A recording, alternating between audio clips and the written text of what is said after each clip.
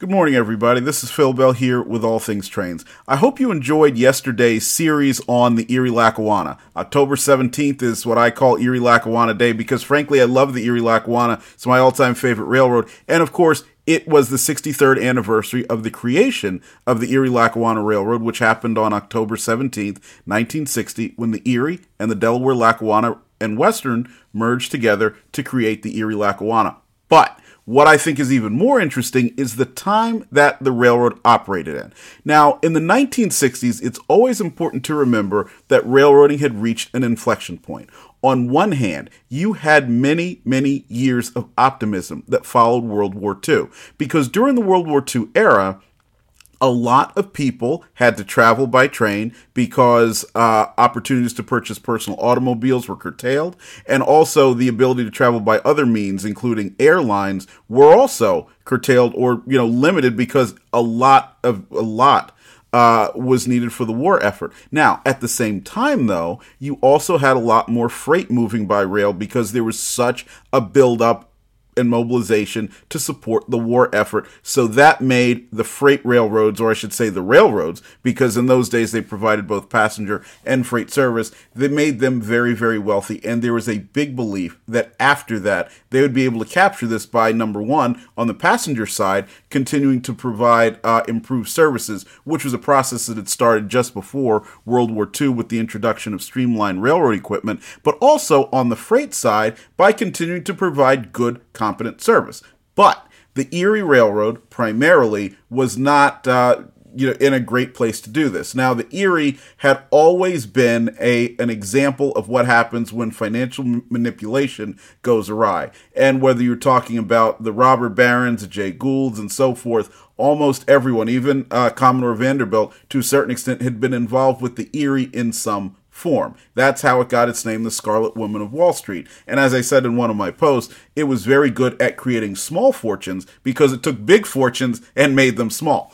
Now, at the same time, you had the Delaware, Lackawanna, and Western, which was a very, very vibrant carrier and far outsized for where it actually went, which was from Hoboken, New Jersey, on the western shore of the Hudson River, up to Buffalo, New York, with branches that went to Syracuse, Oswego, and also Utica. Now, in reality, if you look at it, it really wasn't that big a carrier at all, but it played an important role just as the Erie did because it connected with the nickel plate at Buffalo and ultimately formed a fourth trunk line between New Jersey, New York City area, North Jersey, and Chicago. Now, these carriers merged for a variety of reasons. First of all, as I mentioned, the Erie was always a financial basket case, and as a result, it was unable to take full advantage of what came about in the mid-20th century. So while it was able to dieselize, and the best example of it are the famous E8s in their two-tone green paint, along with the Alco PAs and so on, it was also not able to reap the full benefits of that in mechanization. That's because it just simply never had the money. And that's even after being part of the Van Sweringen brothers' Allegheny Corporation empire and technically being a subsidiary of the Chesapeake in Ohio. And the Chesapeake in Ohio was, of course, such a strong driving force financially, thanks to its coal access, that it became the C in today's CSX. So you had the Erie, which is, again, a terminal basket case. Now, the Lackawanna, on the other side, it never was able to do what a lot of people had really thought it would, which was merging with the Nickel Plate Road. In fact, it had purchased a large block of stock per H. Roger Grant's book, Death of an American Railroad, which tells the Erie Lackawanna story and where I got a lot of my knowledge on the carrier itself. The DL&W had a large block of nickel plate stock, but it could never make a merger work. And ultimately, the nickel plate ended up being swept into the growing Norfolk and Western and being a large part of its operations and remains so today. So where does this leave the DL&W?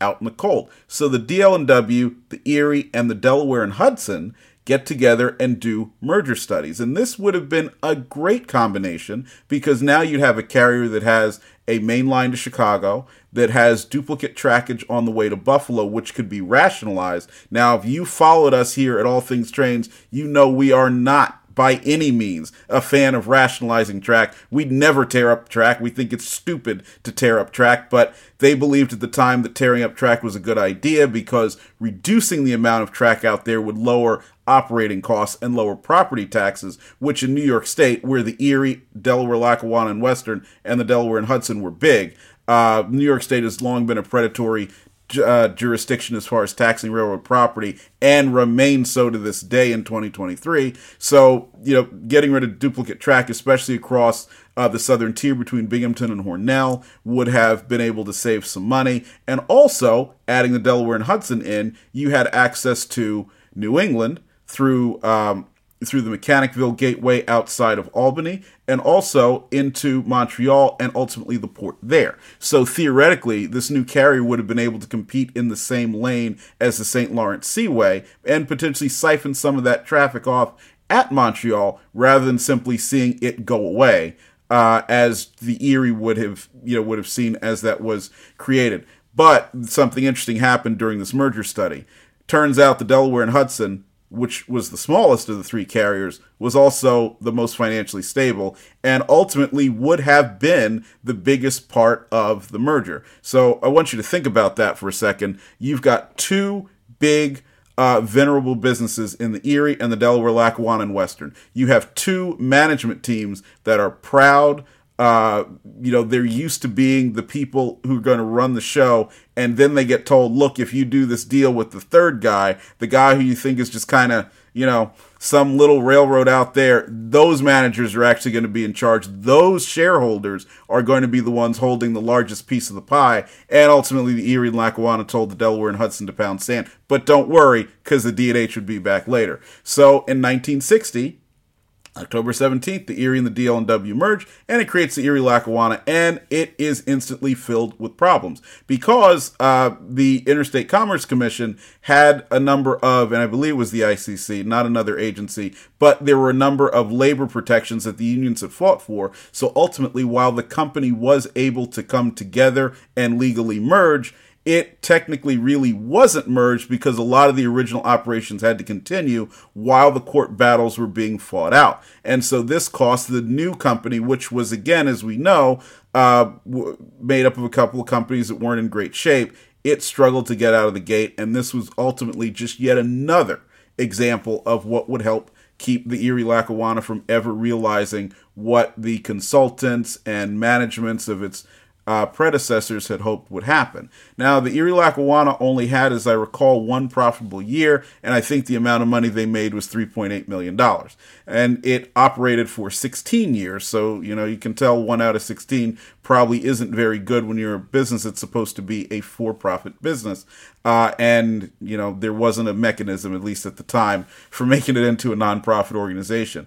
One of the things that really helped make this even more problematic was the commuter trains that were operated in the state of New Jersey. Now, I mentioned a few minutes ago that New York State, where the majority of the railroad trackage, combined railroad trackage was a predatory taxing authority. Well, so is the state of New Jersey. In fact, the H. Roger Grant book, and we'll add a link in the description to where you can get that, talks about how the state of New Jersey would tax railroad property at 100% of full value. So I want you to think about how ridiculous it is when the tax assessor shows up and jacks up the price of your house, as they do seemingly every year. Well, let's remember that when we're talking about the Erie-Lackawanna Railroad, you have the Hoboken Terminal, which today you can visit and you can see how much, even in a reduced state, space was required and how much property was for all of the coach layover yards, the engine maintenance facilities, and so on, that almost exclusively supported commuter rail service,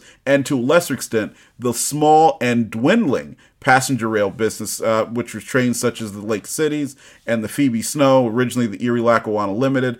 All of that was going, and even when passenger service is making a profit, you can see in the numbers that the profits aren't very high. So the amount of revenue that has to come in to cover these taxing authorities that just decide they are entitled to it, to money that isn't even there, just because they sat there in Trenton, was insane. And so this is one of the things that really helped the Erie-Lackawanna struggle. Then when you leave the Hoboken area and you go north, so through Bergen County, through Passaic County and the like, and you see the infrastructure that's still there as part of today's New Jersey Transit Main Line and Bergen County line, just for what's there for passenger service, you could see again the tax burden was very, very high. Then I want you to add to it what was necessary for freight service. Go to Secaucus, New Jersey, today's Croxton Yard, not quite what it was in Erie-Lackawanna days, but still a very busy place. It is Norfolk Southern's hub in the North Jersey area and a very important intermodal facility today. Then it not only provided intermodal access for what was an early business at the time. And a number of you might remember Erie's Flying Saucer. That was the name for their one of their intermodal trains, which became CX-99 and NY-100, the two famous UPS carrying trains that Erie-Lackawanna operated. But that yard, Croxton, also was the general freight yard for the region. So I want you to think about the Erie-Lackawanna bringing all this freight in to be dispersed throughout North Jersey and in some cases interchanged to other carriers coming into Croxton Yard. So there was a lot of property there. This meant a big property tax burden for the carrier. Now, going beyond property taxes, let's also remember that the Erie-Lackawanna didn't operate in a vacuum. It was in a competitive marketplace, and that competitive marketplace included to its north the New York Central, and then as we mentioned earlier, the DL&W and nickel plate combination. Well, after the DL&W became part of the Erie-Lackawanna, keep in mind there was also still the Lehigh Valley, which operated between Newark, New Jersey, also on the Erie-Lackawanna, and Buffalo. So it was competing there, and at Buffalo, it was turning traffic over to the nickel plate, but later the Norfolk and Western. To the south of the Erie-Lackawanna, you had the Pennsylvania Railroad, who controlled the Norfolk and Western. And the Pennsylvania was, as with the New York Central, a very, very extensive system. Both of those carriers had the ability to route traffic to places and in ways that neither the Erie or Lackawanna could ever dream about. And we're talking areas like southeastern Ohio, we're talking about St. Louis, we are getting into Michigan and so forth, and these are areas that maybe the Erie could have gotten to through traffic arrangements with other carriers, although in those days of regulation, those traffic arrangements were not necessarily easy to come by, and there had to be some sort of beneficial reason to the other carrier to make such a traffic arrangement. And when you look at the map, and we'll also link one of those in the description below, you'll see why that wasn't really something that other railroads were inclined to do simply to make the Erie's fortune better, especially when the Erie-Lackawanna had very little to offer offer them in terms of access to their markets. So you look at this competition, you look at the growing highway competition. So Interstate 90, Interstate 80, both there, going through the service territory, and to a certain extent I-70, even though it starts in a more southerly way, it did provide competition as you get into Ohio and Indiana. You can see how the Erie-Lackawanna was a relatively small fish in a big pond, and it really had to swim upstream in order to succeed. Now, there's one other thing that I also want to talk about that made the Erie-Lackawanna's life challenging, and that was rate divisions. Now, today, as in years past, when railroads share traffic, and that might mean I own the railroad from point A to point B, you own the railroad from point B to point C, we've got to move cars from point A to point C, we will divide the amount of revenue that is paid for movement of that car between the two railroads. Now, this should be an easy process, right? If I take it 500 miles and you take it 250 miles, I'll get the majority of it and you'll get a little bit, and then that's it. And that would make sense. But keep in mind that railroads have added costs that go beyond simply what we call the line haul, that would be from point A to point B, of moving the car. And those costs are what it takes to classify cars in yards and also take them down the last mile to the shipper's dock or even to a transload facility. So I want you to think about this. If you're someone like the Erie-Lackawanna Railroad and a lot of your operations are in New Jersey and New York State, what you have is an area where there's a lot of terminating traffic. That means you have not only large yards like Croxton Yard, but you have smaller yards like the one in Hillburn, right outside of Suffern, New York, just above the New Jersey border. All these yards cost a lot of money, not only in the property taxes we were talking about earlier, but also just simply to operate. You need switchmen to throw the switch. You need brakemen to get down and throw the switches. You need engineers to operate the locomotives in these yards. You need crews. You need a lot in order to keep this going. And so the more cars that are coming into a terminal area, the higher costs that you're actually going to have. So while on one hand, you really want to be in some place like the New York metropolitan area because you say, hey, there's a lot of people here, there's a lot of businesses, there's a lot of opportunity to do this. Keep in mind that the amount of money you're going to have to spend to get those cars off the main line and to some place where a customer can get at them is going to be very high. And here's the added problem. If you're the Erie Lackawanna, you have to now figure out some way to get a higher portion of that rate to cover those costs at the end of the run or at the beginning. Maybe you're originating cars from there as well. So this is tough, especially when the other railroad that you're dealing with says, well, hey, you only moved at 1,000 miles, I moved at 2,000 miles, and so I should get the majority of this. And when you say, yeah, but I've got all these terminating costs, it's tough. You don't always get that. And the eastern railroads, Erie Lackawanna was one of them, but also the Pennsylvania, New York Central, Baltimore, and Ohio, they suffered from this when it came to traffic that was coming from the south. Now, we know the Erie Lackawanna didn't go very far south. In fact, I think the furthest southern point is probably Summit, New Jersey, which is very, very well ensconced in the North Jersey area. But that didn't mean they didn't get traffic that came up from the southeastern United States from railroads like we've been talking about in our main series, the Seaboard Coastline, and so on. So that traffic came up. It spent the majority of its time on the southern railroads. Then it gets interchanged to the Erie Lackawanna someplace like at Croxton Yard or nearby. And then they've got to take it a relatively short distance, maybe even less than 100 miles before they've got to get it to a customer's loading dock or facility. And so that meant they were either taking losses on a lot of this traffic, but they had to handle it by law, or they were making very little profit, not enough to sustain the infrastructure that was there. And so this is just one of the final things that really did handicap the carrier. But I shouldn't say coup de grace. I'd say the other two factors that were important, the first came in 1970 when the Penn Central declared bankruptcy. And once that happened, the Penn Central did not have to make its payments for cars moving interline. And so that left the Erie Lackawanna with a big deficit. And in those days, while now we tend to think of CSX and Norfolk Southern as ultimately the successors to all these carriers in the Northeast, not interchanging with each other very much. In those days, the Erie Lackawanna, the Penn Central, Delaware and Hudson and so forth, they all interchanged with each other a lot at a variety of places. So that meant if the Penn Central was able to either withhold paying making interline payments or delay paying those accounts, then that impacted the Erie Lackawanna's ability to operate because so much of the money that it would have been getting from this traffic that it is sharing back and forth wasn't coming in. But the other thing was Hurricane Agnes in 1972.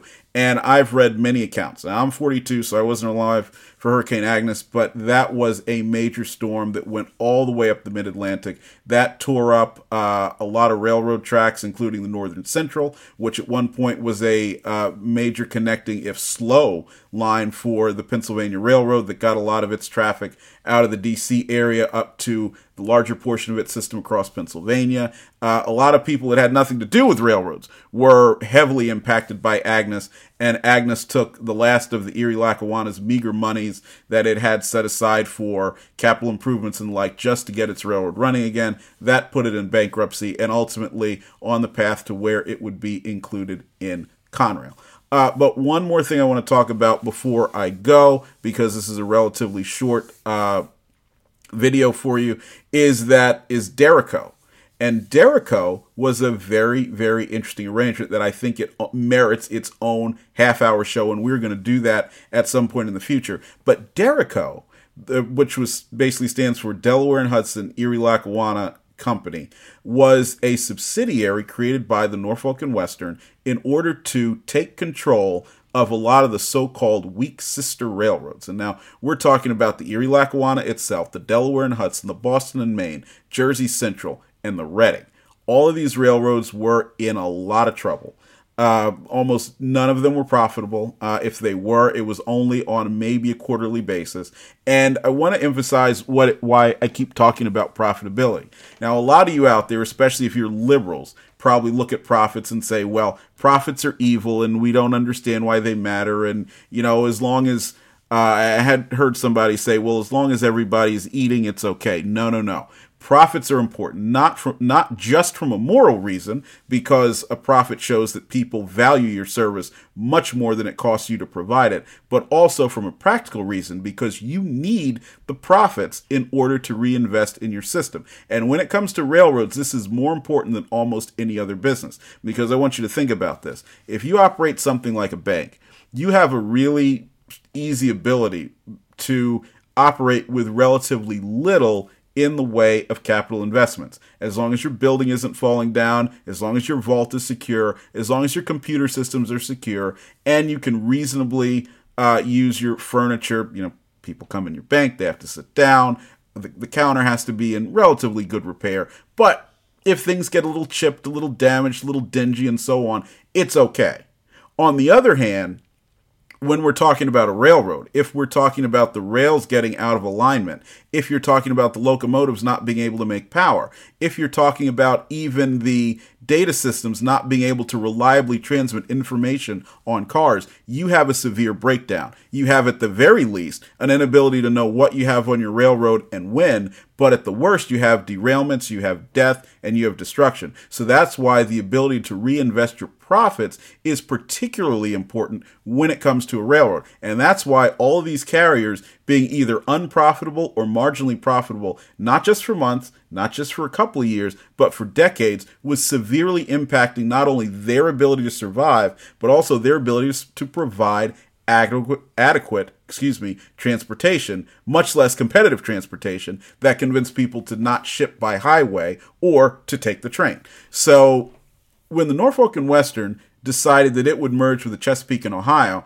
which, by the way, had that actually taken place, would have been a dramatic game changer for the entire industry, with two titans, two coal hauling, titans, from the Pocahontas region, moving coal out to the Virginia Beach, Hampton Roads area, and then getting into Ohio, where both carriers had a lot of trackage, ultimately reaching Chicago on three different routes, because you had the Wabash, which was part of the N&W, the Nickel Plate, also part of the N&W, and then the Chesapeake and Ohio, with the Chesapeake and Ohio of Indiana, which was a small line, but under that may have very well become a very important artery for it. You had that to the south, and then you had what would be the Penn Central system, all throughout the service territory of all these railroads that we mentioned before: Jersey Central, Erie, Lackawanna, Boston, and Maine, and so on. And so you could see how these carriers, which were struggling to make a profit in a highly competitive environment, would struggle even more in a highly competitive environment where now their competitors are consolidated and able to lower their costs. So while they wouldn't be able to take advantage, none of these participants would have been able to take advantage of pricing power because of the way that pricing was controlled by the federal government at the time. What they would have been able to do is offer more destinations through traffic and so on. So you could certainly see a situation where someone with a relatively small network, like an Erie, Lackawanna, would really suffer. So Derico was created in order to hold all of these railroads, but do it in a way that in the event they went bankrupt or they had dust-ups with taxing authorities or otherwise, that those creditors would not be able to come after the financially strong N&W C&O system, which I've read, and I can't substantiate this, and so hopefully some of you will, that the combined N&W C&O is to be called the Norfolk and Western, which is probably one clue as to why it didn't happen, if you think back to the personalities who were involved at the time. But basically it was designed to protect them while also allowing them to take control of these carriers and just basically make a home for them. Now, this wasn't exactly the Interstate Commerce Commission asking for this to happen was not exactly a new thing, because we remember what has been referred to as the forced inclusion of the New Haven into the Penn Central, that was another example of where the Interstate Commerce Commission decided, well, we've got to do something to help these carriers that are struggling. So when the Pennsylvania New York Central decided to merge, they said, the only way we'll let you do it is if you take the New Haven too. Well, the same conditions were being applied to the N&W and the C&O. And, of course, it was to take all these railroads. Now, ultimately what happened was the Boston and Maine decided it didn't want any part of that, and so they stayed independent, went bankrupt themselves, ultimately came out of bankruptcy, and got swept into what would become Guilford, Pan Am, and is now part of CSX. The Jersey Central, which was controlled by the Reading, which itself was controlled by the B&O, and that was under the control of the Chesapeake in Ohio, ultimately did not join as well because the merger didn't happen, so therefore Jersey Central, Reading, the other components wouldn't be there, but there were two railroads that did. The Erie Lackawanna is one, and the Delaware and Hudson, remember them from about 15 minutes ago? Yeah, they were the other part of Derico. They became wards of the N&W, and then they ended up having N&W leadership, whether we're talking about Joe Nykirk and John Turbyfill, who helped to, Nykirk was the operating guy, Turbyfill, financial, and both of them would go on to become vice chairman of Norfolk Southern. They were playing key roles at the Erie Lackawanna under Jack Fishwick, who led the company. He himself would also go on to become the head of the N&W and make some very inflammatory comments about small railroads like the Bangor and Aroostook, basically saying, look, there was no reason for them to exist. That's probably what he's best known for these days. But he was a very astute railroad man and did a great job leading the Erie Lackawanna. And I was actually privileged to get a letter back from him when I wanted to bring the Erie Lackawanna back as a shortliner regional. I wrote to him and asked him if he would join the board of directors. Now, I was a pretty naive guy, didn't realize, he was quite a bit older at that time and probably was, beyond the years of board service, but also, I didn't understand what it really was to be in the leadership position of railroads in this era, in this state. So it's certainly something he probably would not have wanted any part of. But I was privileged to get a letter back from him, politely declining. But you could tell he had read what I sent him and so forth. And, knowing how important to the industry he is now, that's something I count as being a great honor. So you had him there, and ultimately you had Bruce Sturzing, who, of course, came from the N&W, went back there later, who took over the Delaware and Hudson, and he would be the guy who was responsible for cool stuff like the PAs coming from GE and originally the Santa Fe to the D&H, and ultimately, in a way, setting the stage for their preservation as they currently exist now, two in Mexico and two here in the United States, and one of which you will see in our 2024 calendar, which is going on sale this week. And so keep watching etsy.com/shop/allthingstrains so you can be the first one to get that calendar and get it on your wall. So that was the Derico era, and Derico did a few very interesting things. That's what led to the PAs, D&H's PAs coming on to the Erie Lackawanna, which apparently made the D&H people very unhappy, and the Erie Lackawanna E8s going up to the D&H. Another example of it are the nickel plate 759 and Reading 2102 steam trips that took place on the Erie Lackawanna. Now, I've heard through the Erie Lackawanna mailing list, which I was a member of for years, and a lot of the discussions that the EL really wasn't a big fan of those steam trips, but because they were controlled by the N&W, and the N&W loved the steam trips, that's why they happened there. So for those who weren't necessarily big fans of the N&W taking over the Erie, or thought maybe it wasn't perhaps the best partner because of that, there were some neat things that came about. But the most tangible, which in at least one case you can still see, was that the N&W did provide capital to the Erie Lackawanna in the form of new locomotives. So the SD45Ms, which most of us call SDP45s, the first order of those, which had dual control stands, of which the at least number 3639 survives at the Virginia Museum of Transportation. You saw that in our Facebook post, and if you didn't, go over to Facebook and see. And by the way, the cool thing about it is you look at it really closely. You can see the Erie Lackawanna striping and lettering prominently under the Conrail blue. So you have just so much history in one locomotive that's accessible to the public easily. Go to the Virginia Museum of Transportation in Roanoke and you can see it. They funded that. Now, it's been said they did it by taking dividends from the T&H, which would show, again, how they wanted to be as financially uninvolved as possible. But ultimately, none of this saved the Erie Lackawanna, and on April Fool's Day 1976, it ended up becoming, I say the majority of it went on to become part of Conrail, and the railroad, or the company itself, ultimately would spend the next 20 years paying debts down, making distributions to debt holders, and going out of existence. And, that's all she wrote. But today it still does play an important part in the transportation infrastructure in the East. So if you're in New Jersey, go visit the Hoboken Terminal. We've done some videos from there. It really is a cathedral of transportation, and it's really neat in that you can visit the Hoboken Terminal and Grand Central Terminal in the same day. You can compare and you can see what the contrast was between the two different railroads and how, the folks on the other side of the river, on the New York side, they were quite a bit wealthier, and it shows just in the way that things were done. But also, at the same time, you can also see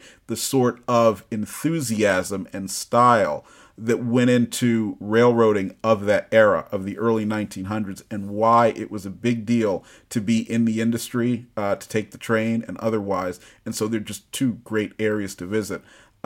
You can ride tourist trains. Go up to Honesdale, Pennsylvania, and there is a great tourist railroad there. I can't remember the name of it now, but it's been the Sturbridge line, the Lackawanna and Sturbridge, and so on. It is a great line to visit. They have several former Canadian Pacific FP7s. One of which is painted up in Pennsylvania dark green locomotive enamel, a.k.a. Brunswick Green, a.k.a. the Brunswick Green PLB microphone that we've got right here. They have a BL2, which is still in Bangor and Aroostook colors and has been for many years. And remember, the BL2 is a very rare locomotive, so not only will you get to see one, but you can ride behind it. And they have a great collection of equipment, whether we're talking about a variety of cabooses from several different railroads, that are in tremendous shape, but it's also just a great line to ride. And I remember doing that as a teenager years and years ago.